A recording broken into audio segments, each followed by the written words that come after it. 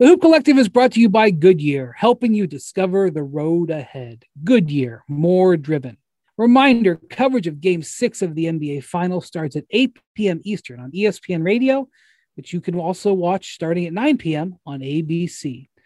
Relive one of the greatest icons and most successful teams in sports history. You know who I'm talking about. Michael Jordan, the 97-98 Chicago Bulls. Stream the Emmy and NAACP Image Award-winning series, The Last Dance, on ESPN+.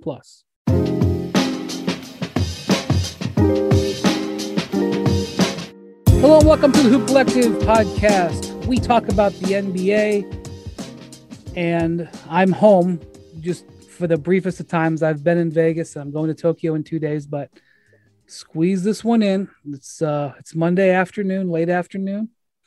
Joining us from Milwaukee, ahead of Game 6 of the NBA Finals, is Tim Bontemps. Howdy, guys. And joining us from Dallas, Texas, is Band McMahon. Howdy, partners. Admire your persistence to get to the home front today, Wendy. We're all proud of you. Well, another writer who was covering Team USA in Vegas flew to Hawaii today to spend a couple of days before going to. Not a bad way to spend a 2-day layover. Yeah, and I came home, and my first flight got canceled because of a belligerent passenger, and it totally screwed my travel day. So I think he's got me on this. I think you should say another belligerent passenger to specify that you weren't the one who caused the problem. I'll tell you, it took a lot of restraint from a lot of us to not take matters into our own hands. So I know the finals are going on, and when this publishes, it'll be game day, and obviously that's amazing. But there's some other stuff going on in basketball, and I thought I would come to you, gents, to talk about before we get to the finals. So I've been immersed in Team USA for the last 10 days. And obviously it's so unusual for Team USA to be happening parallel to this. It's sort of a surreal world. But I have to say, like, last night to me right now, Sunday night, the US beat Spain. They played their best basketball in the second half they've shown. And it was at the Mandalay Bay, or the arena at Mandalay Bay. And there was about maybe 8,000 or 9,000 fans there, which is pretty good for any exhibition game, particularly sort of an odd time on the calendar. And the fans were so into the game, chanting for when they came back, they were chanting. Keldon Johnson, who was just promoted to the roster, had a great game, and he fouled out. He fouled out with his fifth foul. He had no idea he fouled out. They had to sort of tap him on the shoulder and say, Keldon, you only get 5, and FIBA, have a seat. They gave him like an ovation. Like, they were really, really into it. The women played before the men, and they had a really good crowd at that game. People are, at least anecdotally on the ground in Vegas, really into this team, and this team is having real challenges. And so I just wanted to start there. So Zach LaVine, who has been one of the positive stories of training camp, one of the things that has been very clear to me, I asked Pop about this last night, and of course he brushed it off, because if Pop doesn't like the question, he can just brush it off and he can get away with it. Other coaches can't, but whatever. The players who are younger and who didn't play in the playoffs or didn't play as much, the guys who have played the least basketball in the last 2 years, they have much fresher legs, and you can just see it. It's just so obvious. Keldon Johnson looks just so much more active. Zach LaVine, who, like, in comparison to like Jason Tatum, has played way less basketball. He looked great. So he goes into protocol. So the Team USA flew to Tokyo. I think they were scheduled to leave at 1:00 Vegas time on Monday. They had 8 players. And one of them is JaVale McGee. That's not the way you want to be traveling to Tokyo for the Olympics. By the way, they obviously have support staff, coaches and everything, and the women were traveling with them. But they had a 747. And they're taking 8 national team players. Literally a third of the team is still here in the States. So Bontemps, you probably haven't gotten a chance to watch him because you've been traveling with this team with the finals. But this isn't just like, oh, Americans aren't prepared or they don't care or whatever. This is a real challenge that's about to happen, and it's going to happen right on the heels of the finals. The finals could end Thursday. Team USA starts on Sunday. Yeah, no, you're 100% right. And we talked about this a little bit last week. You know, you look around these international teams, and these are no longer the Americans going up against a bunch of guys who are overawed by playing them and, you know, maybe just seeing them on TV and that's it. I mean, you're talking about teams like Spain, Australia, France.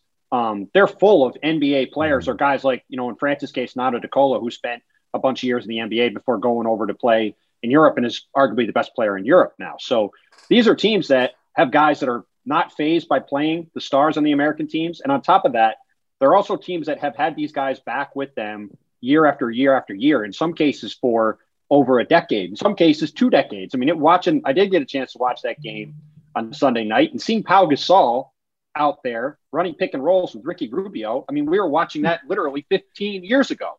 And these guys are back playing together again in the Olympics. I mean, it's Luis Scola is still getting buckets for Argentina. That's right. Luis Scola is still getting buckets. Yeah, he's played for them for 20 years. First off, Scola is ripped for 41-year-old. He's ripped, and he was the best player on Argentinian's team when the Americans played him. Well, Luis Scola would be getting minutes for the American team. Dude, you remember when France knocked out USA in the World Cup a couple years ago? Scola took it to Gobert and the French dudes in the championship game then. Yes, he did. No, and look, but that's the difference, right? Like the American guys have talked about it a bunch. This group of guys has never played together before. And they're coming in after this long season. They play like 2-pack practices, and then they're just getting rolling the ball out there against teams like even Nigeria. Those guys aren't rotation players in the NBA. They've got 7 or 8 guys who play in the league who are not going to be afraid to go up against Bam Adebayo. I mean, there were 3 Heat guys on Nigeria's national team. They're not worried about playing Bam. They practice against them every day. So, you know, it's just not the old, hey, Team USA is going to roll the ball out and win by 30. They still should win the gold medal. They still are clearly the best team, but it's not as simple as just throw these guys together and it's going to work, because these other teams have all this chemistry and built up history and cohesion that these guys don't have, on top of the fact that Devin Booker, Chris Middleton, and Drew Holiday are 3 of the 7 or 8 best players on the team, and they're still playing here in Milwaukee in the finals. Well, plus it's a Space Jam summer, so LeBron can't take part. That's right. Right. You know, that complicates matters. So, and you made a comment to it. So you may say, why is JaVale McGee? Why did he make the roster? Why wasn't it Trae Young? I know that's been a popular thing. And we asked Greg Popovich about it, and of course he doesn't like the question, so he responds to, it was a logical choice. In fact, I think he even said it was the most. I think he even said it was the most logical choice. He's got to come up with a better answer than that, because I'm sorry, well, taking a backup center, then put him on Team USA. Don't tell me it's a logical choice. You have to explain the logic. My answer would be he's the guy who said he would come, and so he's on the team. That would I have a hard time believing Christian Wood said he wouldn't come. Christian Wood, throw out a big Christian guy. Would have come, but they went with JaVale McGee first. And so, you know, like, here's the thing. Kevin Durant playing for this team is enormous. Getting Durant's pledge very well could turn out to be the difference between them winning the gold and not. Although he's just been okay in the exhibition games, but considering what he's been through, and that, you know, he's playing 48 minutes a game or 50 minutes in those games a few weeks ago. I mean, I'm not going to judge him in the exhibition games. Yeah. But as a result, he's basically got, I'm not saying he's picking the players, but his input JaVale is good friends with JaVale McGee is good friends with Kevin Durant and Draymond Green. Right. So Well, hold on. DeAndre Jordan's got fresh legs. He didn't play all playoffs. What is KD not close with DeAndre anymore? He got him a $40 million deal. I mean, you know, I don't know. I want to say this very clearly. I do not know how much of an input that Durant had with the Kevin Love pick. But you could make a conspiracy there about what could happen with Love. And the Love pick was a mistake, which the first person to admit that was Kevin Love. And he actually did them a favor. In my view, he did them a favor by saying, hey, you know, he said his calf was bothering him. Like 3 days earlier, he was saying he wasn't hurt and he was feeling great. So I don't know. I don't know what's going on there, but I think he looked and said, we can't afford to have a roster spot that they can't be played. And so he did them a favor. So they added JaVale McGee. But you know what? Like, I mean, I'd rather, with where Love was physically, I would rather have JaVale. And so the thing is, when you watch his team play, because I know people are like, well, why isn't Trae Young playing? Why isn't Trae Young playing? Well, because they have perimeter depth. Of course, it's easy to say that half their perimeter depth is sitting in the United States right now. Yeah. Because Booker, Drew Holiday, and Levine, and Middleton can obviously play too. He's more of a 3-4 in the international game, but it's not with them. But what's happening? This team is small, and the teams that are playing are attacking them on the inside. The Australians who beat them just really went after them at the rim. And even last night, JaVale didn't play. They went to Mark and Pau at the rim over and over and over. And it wasn't like Mark and Pau had great games, but they were setting up the rest of their offense. And I really think they didn't. I mean, is Trae Young a better player than JaVale McGee? Of course. Of course he is. But they didn't need Trae Young. They have Dame Lillard, who is frankly, because of he's more veteran, is like a slightly elevated Trae Young. They don't need that spot. They needed a guy who could defend the rim because they elected not to go with one, and they went with Love as sort of one of their centers, and it was a fail. So that's why they went with JaVale. Now we could argue about whether it should have been something different, but certainly the relationship with Draymond and Durant played a role. So France is Sunday. And Pop said last night that they are not expecting the finals guys to get there until Saturday. So that's on the ground Saturday after a 6 or 7 game finals with international travel. He even said, you can't play him. Oh, they're going to play him. You can't play him Sunday. You can't play him Sunday. I mean, I can't. Sure. I'm pretty sure they're going to play. Pretty sure they're going to play. Pop even said, I mean, but by the way, this is a ridiculous situation, right? Like I was talking. McMahon, what choice do they have right now? I mean, they're down all these guys. They got to roll JaVale out there? I don't think so. I think they'd rather have Devin Booker and Drew Holiday coming off the plane and playing rather than playing JaVale. I mean, come on. Yeah. So that's what Pop said. JaVale's tall and can run and jump. Why isn't he as good as Giannis? People say that's the only reason Giannis is any good. So I asked Pop, I go, Pop, this is ridiculous. This situation is ridiculous. Like, not in a way, I mean, like, there's nothing you can do about it. It is what it is. Yeah. But like,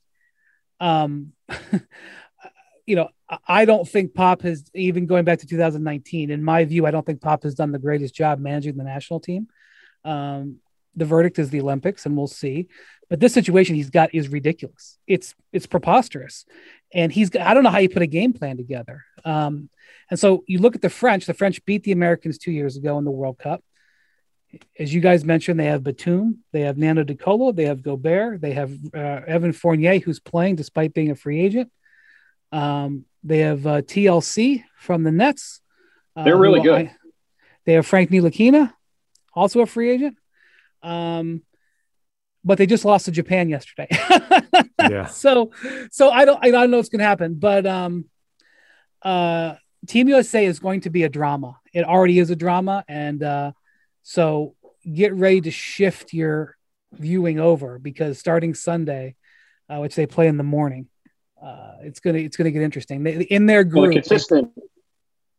I was just going to say the consistent through line for all these guys. And I've talked to scouts about it. I'm sure you have too, Brian, when you're out there, is these guys are just tired. The same goes for France losing to Japan. All these guys have played for basically 2 years straight. You go to Jason Tatum, these guys who were on the World Cup team in 2019, they basically spent the past 2 calendar years just playing basketball all the time. And they look tired. And you could see it, to your point. Keldon Johnson is a good young player for the Spurs, but you saw him in that game against Spain. He looked like he was playing at 2 gears higher than everybody else, just running around making plays because he just had bounce in his legs that the other guys just don't. And Spain is so old. They have a young kid on their roster who I'm now forgetting his name. Usman Garuba. It's going to be a draft pick this year, this year's draft. And there was a bunch of scouts at the game last night. It's a big game when Mike Schmidt shows up. big game. So they have him, but the rest of their guys all have gray hair. Spain, and the Spain is the reigning world champs. That was a quality win. That the U.S. had. They actually looked like a Team USA for a while there. But the other thing that's going to be strange about this is that free agency and the draft and transaction season is going to happen while these guys are over there. And I thought it was, are there some things to talk about with that, Brian, with Team USA? Jeez. Well, it got a little less complicated when Bradley Beal unfortunately had to leave because of COVID. I felt bad for Brad. We were talking to him in the, we had some good access, and he was just talking about how much he wanted to do this. And like literally the next day he tested positive. And by the way, he's been friends with Jason Tatum for years. They were really excited about playing together. Yeah. A couple guys from St. Louis. It's a real bummer. By the way, Brad was wearing a mask, which was important because we were all wearing masks and we were not that far from him. Mm-hmm. And, we were outside the 6 feet zone or whatever, but, I immediately, like within seconds of him leaving, went up and like did TV right from where he was sitting. And we know I don't know if he had the Delta variant, but we obviously know the Delta variant is nothing to be messed with. And so thank goodness he'd been wearing a mask because that protected everybody, including his teammates. I've tested negative several times since then, but I wasn't technically close enough to be a close contact, but it was enough to wonder. And so that's, a real thing. And that's a real thing for the finals too. Make sure everybody is able to play for game 6 or 7. Warm up with the hottest games live with Vivid Seats. No matter the sport, Vivid Seats wants you to get to the games you love. Plus, with Vivid Seats rewards, you can score free tickets, surprise seat upgrades, an annual birthday discount, and more. They're the only ticket company in the game that rewards fans for every purchase. As the official ticketing partner of ESPN, Vivid Seats is offering you $20 off your first $200 ticket purchase with code HOOP. That's code HOOP. HOOP. Visit vividseats.com or download the app today. Vivid Seats. Experience it live. Passion, drive, and patience. What brings home the winning trophy is also what keeps your ride or die alive. eBay Motors has everything you need to maintain your vehicle and level it up to peak performance. From superchargers, roof racks, exhaust kits, LED headlights, and more. Whether you're into speed, power, or style, eBay Motors has got you covered. With over 122 million parts. 122 million. For your number one ride or die, you'll always find exactly what you're looking for. And with eBay Guaranteed Fit, your part is guaranteed to fit your ride every time or your money back. Because with eBay Motors, you're burning rubber, not cash. With all the parts you need at the prices you want, it's easy to turn your car into the MVP and bring home that win. Keep your ride or die alive at ebaymotors.com. Eligible items only. Exclusions apply.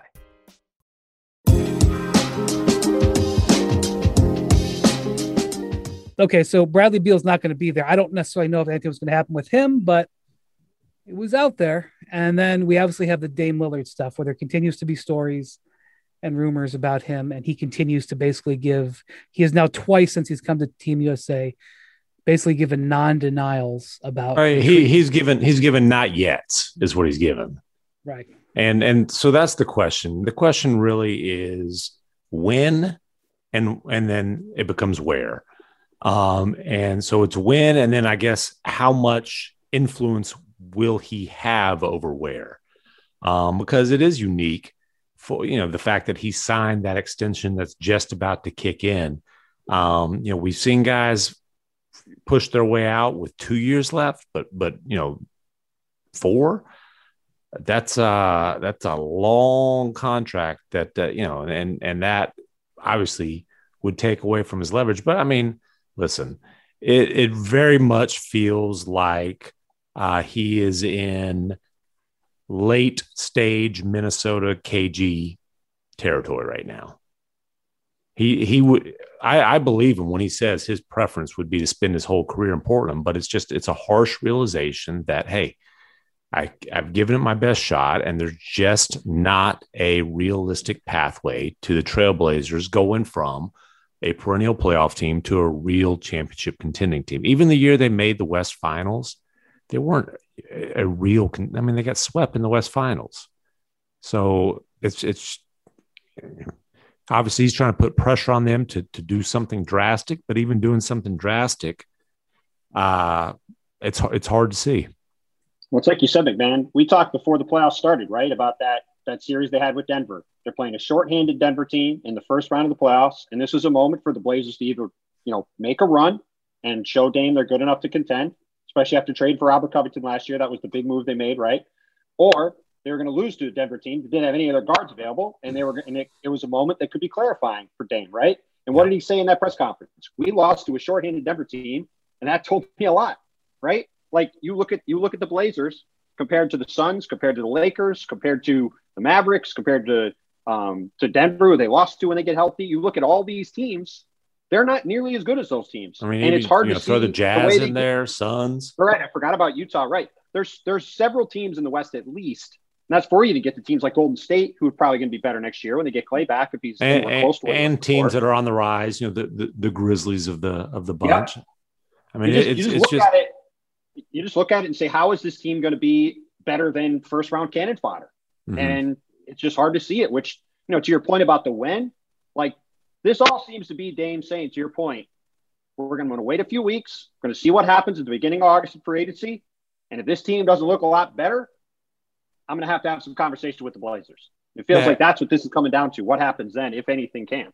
And that doesn't necessarily mean, even if says to them, okay, hey, I need to go. It doesn't necessarily mean it happens before the season. I mean, this could be something that lingers for a while. People knowing Damian Lillard didn't want to be important anymore, but they can't, like, you can't rush into a franchise changing trade. And again, I am curious, would they work off of a list of his preferred destinations, or would they open it up to all bidders? Would they open it up, say, hypothetically, New Orleans with Brandon Ingram and a bunch of picks wants to get involved there? I don't know if that's a situation Damian Lillard would want to be in or not, but it's certainly if I'm Neil Olshey and I'm in a place where I have to trade Dame Lillard, I want to be able to have conversations with the Pelicans, because I think that's there are deals that could be made that would make sense for the Blazers. So Dame's living in a world where he's watching the Bucks, who made the home run trade for Drew, and the Suns, who wasn't quite the same investment in terms of their future, but it was a home run swing trade for Chris Paul. Mm-hmm. And and the Lakers going all in for Anthony Davis. He's seeing these teams make all in moves. He turned 31 last week. And I think Raptors went and got Kawhi 2 years ago, won the title. Right.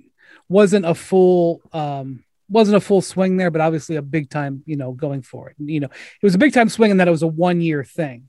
They didn't trade away their whole future, but it was a big time swing. But they traded away a co-star. I mean, DeMar DeRozan was you're right. All those, it's all teams that made big swings to try to go for it, and the Blazers haven't to the same degree. Right. So he's sitting there. So the Blazers weren't able to trade a first recently, but now that their pick is going to convey, as soon as this draft is over with, they can trade, I believe, their not next, but I believe they have the capability to trade 4 first round picks. Not that you would want to trade them all in one transaction, but I don't know. And they have some other talent on the roster. They don't have like the prime player that everybody wants. I mean, CJ McCollum is obviously very good, but if you trade CJ, you're losing your second best player. So the guy you get back better be damn good. So I think Dame is definitely holding their feet to the fire. That is definitely what is happening. So I think the issue for the Blazers is Dame it appears to be on the fence. So they're sitting there. Now, they don't have any picks in this draft, but they obviously, if they were willing to trade Dame now, they could potentially get incredible assets starting with this draft. Or if they're going to try to go get a player in this draft, they could trade some of those future picks and the transaction could happen later. And then they're going to go into free agency. And if they have to go all out in free agency, obviously they don't have cap space, but they would go all in with their picks potentially to pull something off. I think they need Dame to be signed in. That's and you say he's on the fence. I mean, on the fence, I don't get the vibe that he is straddling the fence. Maybe he's kind of hanging on and it hasn't quite dropped yet. But I think certainly the momentum is carrying him towards the other side of the fence. I think. Look, we've been talking about this. We've been talking about this on the pod for months. Right? Ever since the deadline, we've had this conversation on the pod. And the reason why was because we could all see the writing on the wall in Portland. And I think McMahon bringing up Kevin Garnett, I've always thought that's who Dame has reminded me of in this situation, that he was a guy who, if it was up to him, he would stay in Portland his whole career and would love to win a title there and has always wanted to win a title there and been committed to winning a title there. But ultimately, he has to decide. He's 31 years old. He has to decide, can I win a title realistically in Denver or in Portland and really have a shot at this? Or do I have to look and see if I can do that elsewhere? And he also said that during his Team USA press conference, that he's getting older and he kind of sees the writing on the wall for. I thought everything he said in that press conference. Obviously, if you're a Knicks fan, your ear is pressed up against the speaker, waiting to hear "I want out." Obviously, if you're a Blazers fan, your ear is pressed up to the speaker, saying, "Oh, he said he expects to be back." For somebody who attempts to be a neutral party, I thought Dame was incredibly honest in that. Yeah. Where he portrayed a guy who really, really wants to make it work, but is really worried about the clock ticking. I would just say, though, that the Blazers have a very tough situation here. Mm-hmm. You need Dame to be invested. Because if you're going with a player on the fence, it affects how you make your decisions. Now, it was interesting the way the Bucks made their moves last. I always want to say summer, but it was actually in November. Last off season. The Bucks made their moves, and it may have looked like they were making their moves as an effort to convince Giannis to stay. And I suppose that wasn't. And that was definitely part of the moves, right? But they made those moves with the belief that Giannis was going to play with those players. They traded for Drew Holiday, seeing Drew Holiday play with Giannis. And Giannis wanted to play with Drew Holiday. Right. And it was a smart move because it looks like it might be a championship. Yes. More than Chris Paul, quite frankly, is what it sounds like happened. That's definitely true. So what you need to have clarity of vision that you're going to make these moves knowing that Dame is there. And because you've got him under contract, you know he's there. But the value of Dame Lillard at age 31 with 4 years on his contract is immense. And I know that Dame, if he did ask for a trade, would, like anybody, would want to have some say, but I don't. And I mean, maybe you could argue that the Blazers would owe him that, and you could have a philosophical discussion about that. You just don't see players of this stature with this time on their contract come available. It's almost unheard of because players tend to force trades when they're near the end of their contracts. And the contract is long enough too, to where maybe if a team isn't on his preferred list, okay, hey, you know what? Realistically, we can have him here for 2 years, and if we have to trade him again, he would still have value. It's worth the risk to it. And again, I bring up New Orleans. Tell me why Cleveland wouldn't give their entire roster, all their draft picks, and everything for him. I see Cleveland, I would say, is because it's not realistic to think getting Dame vaults them into it. Where I keep bringing up New Orleans. But I'm not talking about Cleveland specifically. Tell me why Indiana wouldn't. Tell me why. Right. I mean, I don't think Memphis would, because Memphis has a young franchise player. But like these they have a young franchise point guard, to your point. Right. These mid markets that are not going to be free agent players, this is like an opportunity to acquire a player that's on contract. This never happens. So I don't see why these, a whole bunch of these teams aren't just literally throwing their entire portfolios on the table if this happens. And I don't see how a team that's nearing a championship, which is what Lillard wants, can compete if it's a square deal. In other words, it's not showing favoritism. The one part of this that you're leaving out is that Dame is owed about $200 million over the next 4 years, and he is 31 years old, and he is a small guard, and there is some risk in trading for him that the back end of that could look pretty rough. And I do think that's going to have some teams thinking, hey, does it make sense for, like, say, Cleveland, right? Just as an example. Does it make sense for the Cavs to go with everything they have to trade for Dame Lillard, to then have him on the team with nobody else and kind of be a, maybe make the playoffs team, or maybe be even worse than what Portland is? Like that, you could paint a scenario where that doesn't make a lot of sense for them. But to McMahon's point, whether it's a team like New Orleans or, whether, any of these teams that are good or close to good, like look at Toronto. Toronto was the 4th pick in this year's draft. Does Toronto say, hey, we'll give you the 4th pick, we'll give you a bunch of other stuff, we'll get Dame and have him with Fred VanVleet and Siakam and these guys, and we'll roll forward with that? Like because of the years on his deal, to McMahon's initial point about how much control is Dame going to have on the situation, there are a lot more teams that are going to be in play than the typical, like, I want to go to A or B. I have 18 months left on my contract. I'm just not going to resign there. With 4 years, there's a bigger window, but there are still some hangups that I think could keep some teams out of the mix. But it's going to be a wide open frenzy for him, because you just don't have top 10 players in the league, to your point, Brian, come on the market with 4 years on their deal and potentially be available. Let me ask you, Bontemps, because you're good at seeing this stuff. What move do the Blazers have in them? Is Bradley Beal, like, let's say Bradley Beal asked to be traded. He's got 1 year on his contract. Can they go all in on a guy with 1 year on his contract? I don't, I think they may be able to acquire him, but I don't know if it's a smart move. Yeah. Look, they're pretty low on assets, and they're pretty low on guys they can actually trade. The move everybody yells about is got to trade CJ McCollum. They got to turn CJ McCollum into a better player.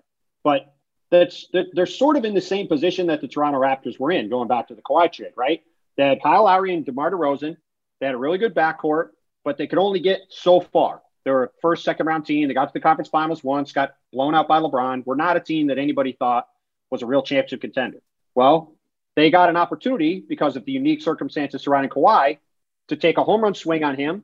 And they figured, hey, if he comes here, maybe we can win a title. If he leaves, then no big deal, but we're not going any farther than what we have. And maybe there's a scenario where they can find that type of player. Bradley Beal is an interesting comparison in that standpoint, because he is on a short-term deal. And if you could turn CJ McCollum and some stuff into Bradley Beal, that makes your team better. But they're in that kind of position where this team's ceiling is what it is. And there's only a couple avenues they can go to maybe get better. And there's not a lot of guys like Kawhi Leonard in the league. So, well, other people will bring up Ben Simmons. CJ for Ben, I don't know that vaults you into contender status. That's a deal that I think makes sense. I think at this point, Ben Simmons' value is as low as it's been, obviously. So maybe that's a deal you can make without mortgaging the future in terms of giving up a ton of draft picks. I still think they'd have to go with a bunch of draft picks. CJ's a really good player. CJ's also making $30-something million the next couple of years. I don't see that as a value contract, really. Because for kind of the same reason that Portland's in, right? Like he's a really good complementary player, but he's not a guy that you look at as being a guy who's going to be a frontline guy on a championship team. If you look at these teams that are playing in the NBA Finals, he's not as good as Chris Middleton and Devin Booker. He's a clear level below those kind of guys. So, if you're the Sixers who are trying to get to the NBA Finals, and Ben Simmons is your one big trade piece at this point, are you trading him for a guy that's a level below him? Well, and it's not like CJ McCollum helped his trade value in the playoffs either. It just wasn't as spectacularly disastrous. And on his, he stunk on NBA TV. Ben Simmons stunk for the world to see. Let's be honest. They just lost to a team with all their guards hurt, right? And CJ really struggled. CJ played the best basketball of his career the first 2 months of last season, though. Yeah, for sure. Before he got hurt, the thing on Beal, obviously, that is you're going to have to take a huge swing to get Beal. There's no, because it's not like, you'd be bidding against all kinds of other franchises, obviously. Well, at this point, to be clear, the Wizards have shown that neither side there has shown any real willingness to move on. So, right, okay, whether it's Beal or a huge swing on whoever, if you're taking a huge swing to try to appease a star who you're afraid is going to force his way out, I would look towards the Rockets just as a warning. Okay. They took a huge swing on Russell Westbrook, and a year later, that the bottom fell out, and everybody was gone, and you're left praying that the swap rights don't bite you in the ass. Yeah. And which hey, at least they're in a full-fledged rebuild now. But you want to talk about going from trying to, okay, hey, we made this move. Okay, this is what our star wanted. A year later, he's gone anyway. I mean, I think the difference is that if the Blazers do make a big swing, I think Dame would be. I don't think there's any issue with Dame being committed. If there's a guy that's going to be wanting to stay there, that he is cool with them getting, right? I don't think it's going to be. But if they get knocked out in the first round, anyways, it's not about Dame wanting to leave Portland. We understand that. It's about him, right. Like you said, he's 31 years old. He realizes he only has, optimistically, say 3-4 years of prime left. Although Chris Paul's 36, whatever. But he's looking at his basketball mortality, and at some point it's okay. Loyalty's cool, but man, I just want a realistic chance to contend. And so, if they take a huge swing and there's still a first round exit, which is a very realistic possibility in the Western Conference, I just don't know that it necessarily changes much as it just pushes, kind of kicks the can down the road a year. As we've talked about, this is why it's complex. This is why Dame is such a delicate and nuanced thing. It's just not simple, which is why he is clearly conflicted about it. Yeah, and look, it's in no way, shape, or form any kind of negative reflection of his character. I don't blame Dame for, I believe I don't blame Dame says. For anything. Nothing. I believe everything he said. He really wanted to be a one franchise guy. Yeah. And look, you can look at Giannis, and Giannis committed to the Bucks, and he's about to get rewarded with a championship. It looks like it's one thing to do it at 26. It's another thing to do it at 31. That rumor from Henry Abbott comes out in the morning, and within 90 minutes, Dame is scheduled to speak on the record to the media. Yeah. And because he had said, if you're going to hear something, you're going to hear it directly from me. And that was I was certainly pleasantly surprised, and then he handled it right out of the gate. He just let's get the questions over right now. For the ones who get it done, Grainger offers high-quality supplies and solutions for every industry, as well as access to product specialists who have the knowledge and experience to answer your toughest questions. Plus, their commitment to being your safety partner can help you keep your facilities safe and your people safer. Call or click Grainger.com or just stop by.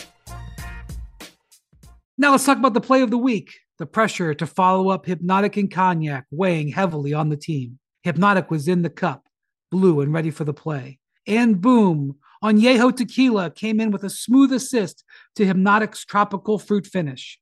Shaken, strained, poured. It was green and good. The playmaking splash shifted the tempo. Another great cocktail from the Hypnotic team. Every season is Hypnotic and Tequila season. Hypnotic Liquor, Bardstown, Kentucky, 17% alcohol by volume. Hypnotic reminds you to think wisely, drink wisely.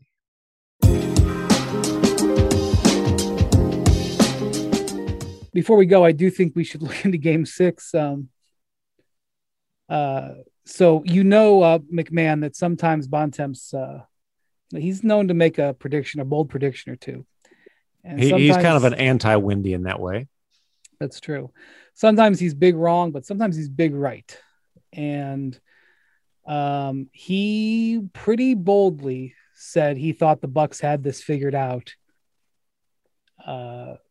When did you think that was the case, Bontemps? You've thought the Bucks have been in good position here for a while, even though the Suns were awesome in Game 1 and 2. You've been on that train. They figured out after Game 2. We got a saying down here in Texas: the sun shines on a dog's ass every once in a while. Well, the Bontemps face is very bright right now. Put it like that. So that championship teams historically, there's a road win that happens where you're just like, wow. Sometimes it happens in the second round. Sometimes it happens in the finals, but a road win happens where you're like, how like that elevated them to another level. And that was the kind of win that the Bucks had. And there was a whole bunch of different things. We talked to Nick Nurse on our crossover pod after the game, and Nick's instinct was that, there's a lot of basketball left. But as I watched it, I should yield to the coach. That's why we have him on. But as I watched it, I think some of the stuff that Milwaukee has going, it's just going to be hard for Phoenix. It's just going to be hard for the way that the game plan that they've developed, that Bud has developed through this thing. It's pretty good. Well, an old dog butt Bontemps did say, I think last week, that if all three of the Bucks stars play well, it's the series is a wrap. And that's what happened in Phoenix that night. Giannis, by his standards, was kind of ho-hum, 32-9-6. Middleton was great, especially. And then that was the Jrue Holiday game, right? That game is why they gave up all the picks and the swaps and made Jrue Holiday the priority. That was an absolutely dominant two-way performance. And he made, if the Bucks close this out, the first play everybody will think of after the series, 10 years from now, 20, 30, 40, 50, will be him ripping Devin Booker on one end and then throwing the lob to Giannis for the exclamation point alley-oop on the other end. I mean, it was, that's why they went out and got Jrue Holiday. Didn't the NBA announce, I may not have this exactly right, that there were 50 million views of that play? Yeah. I mean, it's just an unbelievable play. It's the cojones factor of throwing the pass, but just like when Booker goes in there and Giannis, and maybe I forget who was the primary defender. PJ was guarding him. Giannis comes over to help. There's a wall. He spins out of it. Holiday times it perfectly, gambles. Now Booker, our buddy Tom Haderstros pointed out, Booker does not have a fourth quarter assist in this series. So, a gamble with good odds, but gambles comes off of Chris Paul in right. a huge spot. And just times it perfectly, rips it away. When he made that steal, I screamed, wow, much less. So did everybody on press row in Phoenix. Yeah. And then Giannis runs about, he looks like Usain Bolt running down the floor. And just an absolutely spectacular play. I mean, he, think of where Giannis was for him to beat everybody down the floor at 6'11" after playing 40 whatever minutes. I mean, the guy's, he really is just an absolute ridiculous It's so athlete. strange the way Giannis looks winded early. Yes. But then stamina. LeBron has he's talked just about so this. amped up. He's so amped up for these games. It's just, it's really just that. He just gets so into the game. He has to take a second to catch himself. LeBron has talked about this for years. He calls it the second wind. So he comes out in the game and he, he plays and he feels like he tires himself out and he just sort of has to wait until, he would say, I got to catch my second wind. And it seems that way. I mean, I know he said he had to go to the bathroom, but come on, you looked at him. He clearly was just, hyperventilating. He wasn't having to go to the bathroom. Yeah, no, he was just amped up. And look, this series to me was simple from the beginning. Giannis is the best player by a country mile in the series, right?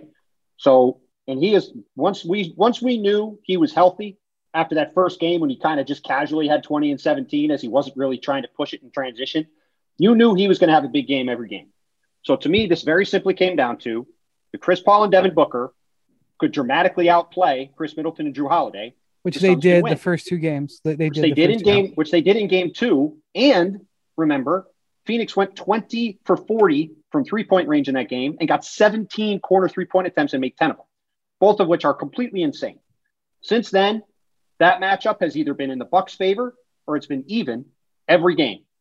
No matter, and for as well as Devin Booker's played, and he's played great, he's no better than Chris Middleton. They're the same level player. And Chris Middleton's been just as good. And Jrue Holiday is the best man-to-man defender in the league at the guard spot.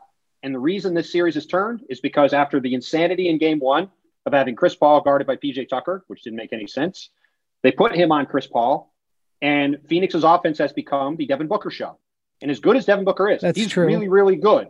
He's really, really good. When he is just scoring and making these tough Kobe shots, their offense bogs down and gets stagnant, and their team does not play as well. This is a little bit crude, what I'm about to say. But like the way Chris Paul's played, especially in the second half, it reminds you of the Ricky Rubio point guard Suns, where it was all Devin Booker and sometimes they won, but a lot of times they lost.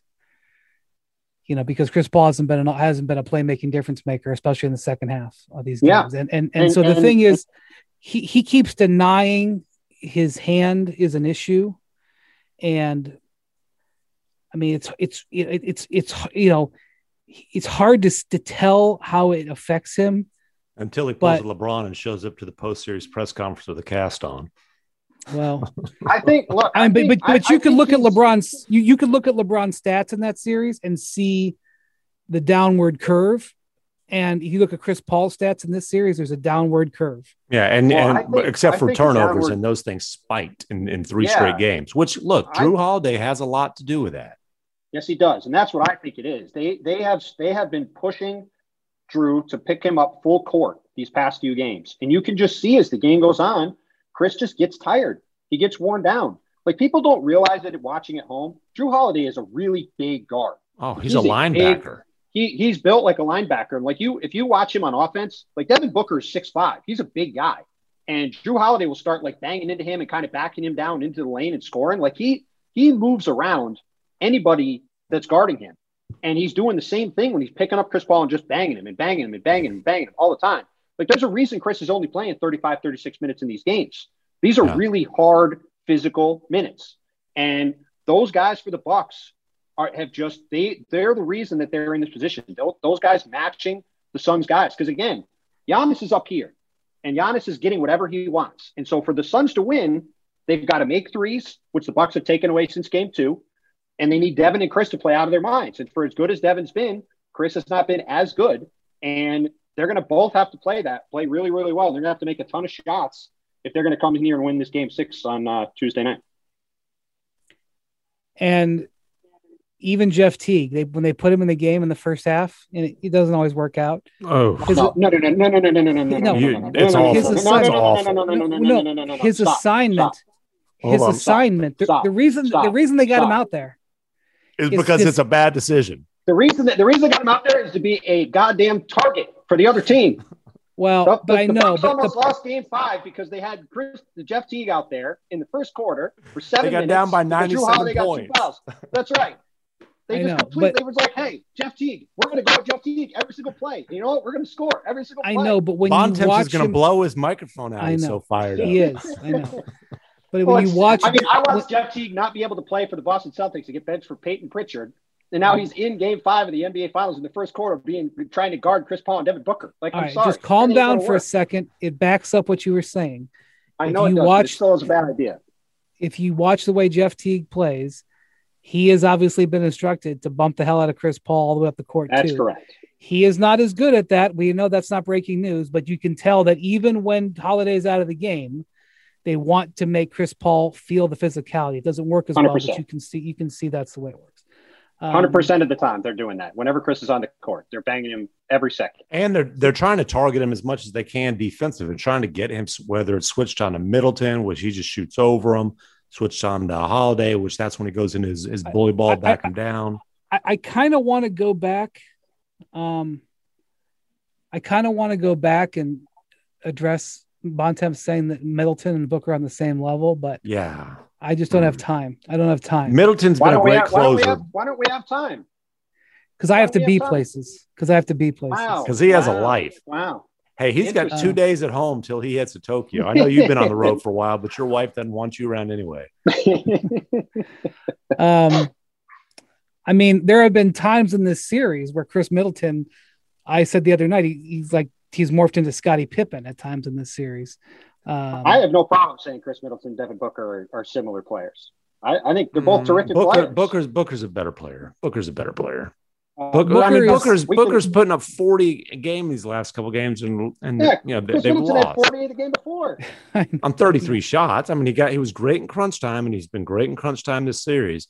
By the way, can people please stop saying Middleton should be considered for Finals MVP if the Bucks win this? Like, just stop it. We're not gonna entertain that discussion. But I do real quick want to talk about Giannis, and we talked a ton about him last week going into Game 4 about how kind of locked in he's been, and Brian has used the Matrix moment metaphor comparing to LeBron a couple different times during these playoffs, and the Matrix being around him.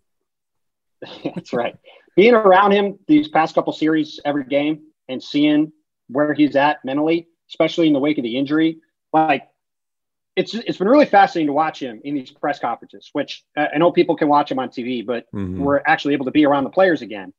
And to see him every day, he comes in and he's just unbelievably relaxed. Doesn't matter if they win, doesn't matter if they lose, doesn't matter if it's practice day, whatever. He comes in and he's engaging and he's loose and carefree and isn't caught up in what's going on. And he's wise. He's continuing the centuries-long tradition of wise Greek philosophers. I mean, that's like, remember Dirk McMahon? He would come in that series against the Heat, and he would take the microphone. He always does. Off, He'd take the mic. Yep. Take the microphone off, a big sigh.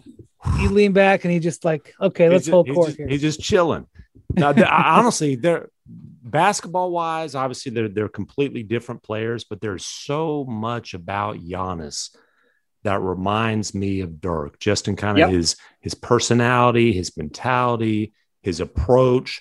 There's a kind of a genuine humility, obviously, the loyalty.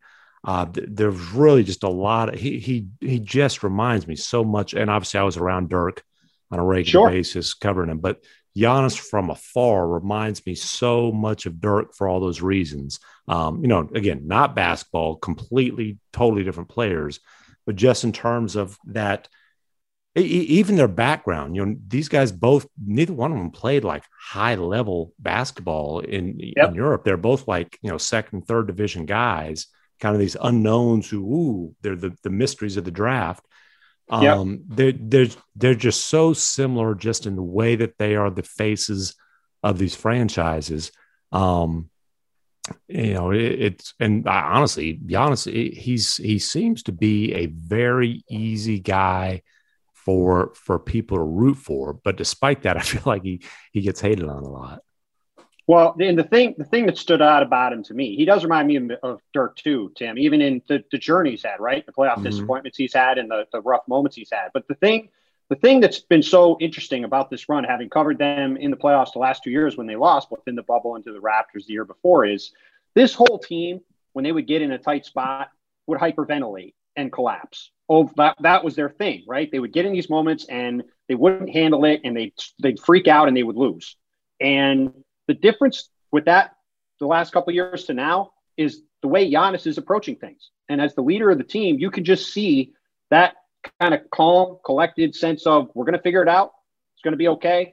Doesn't matter what the situation is. We're going to stay in the moment and do our jobs. It's going to work out.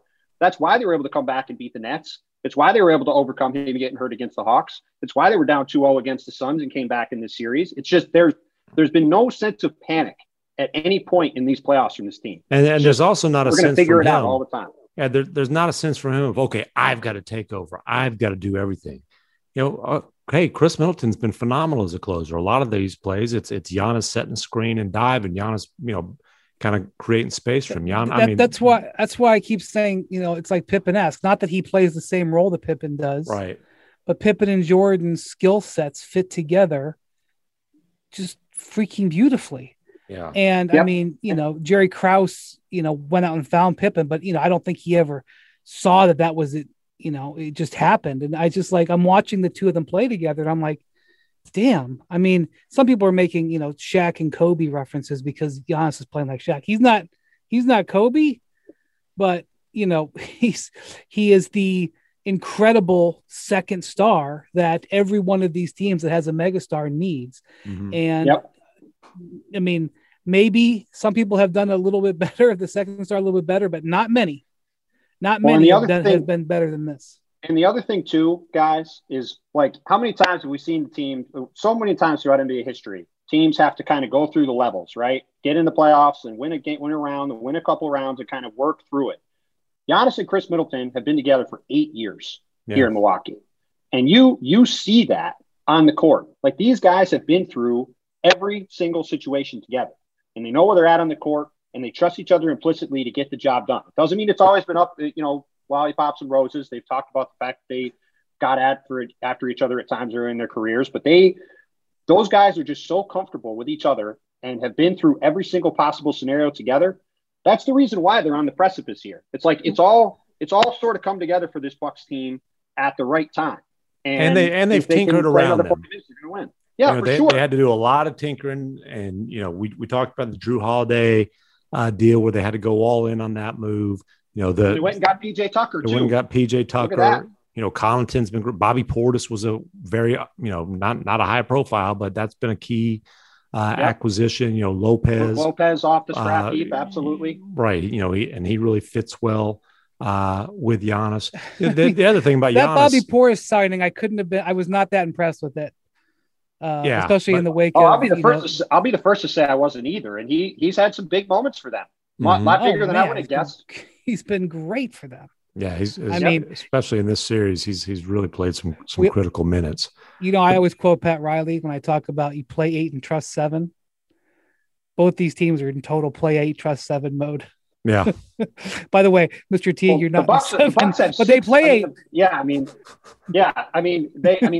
have like 6.5 because there's times that Bobby Portis will be out there, and some games he'll have it, and some games he'll very quickly not have it, and Bud will be yanking him out quick. But it's those 5 starters with Pat Connaughton, and it would be those guys, Pat Connaughton, Dante DiVincenzo. He's hurt, but that's who they've got.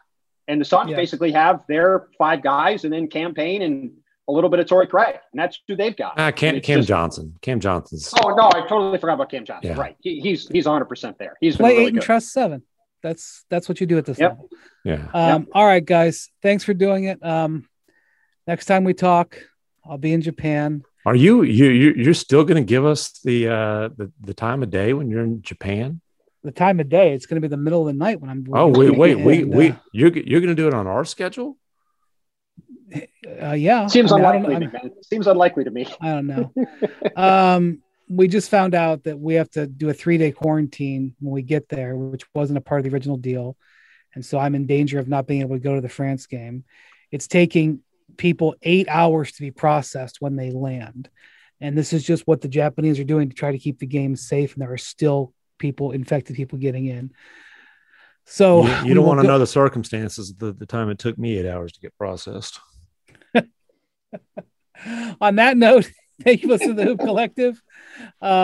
Enjoy Game 6, and Zach Lowe and I will be on afterwards with a special guest. We got a couple oars in the water. We'll see who we end up getting. And thank you, McMahon and Bontemps. Thank you to our producer, Jackson. We'll talk to you later this week. Adios, amigos.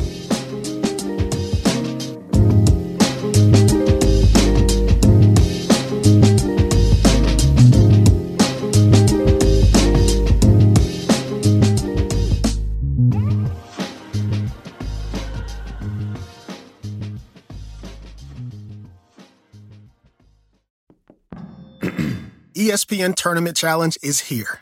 And guess what? I'm doing my bracket right now. Making picks, predicting upsets, winning my bracket group, and leaving my old life as a part-time voice actor behind. Hey, you never know. And if I can do it while recording this awesome commercial, you can too. Anyone can bracket. Download the ESPN Tournament Challenge app to play the #1 bracket game. Presented by Capital One.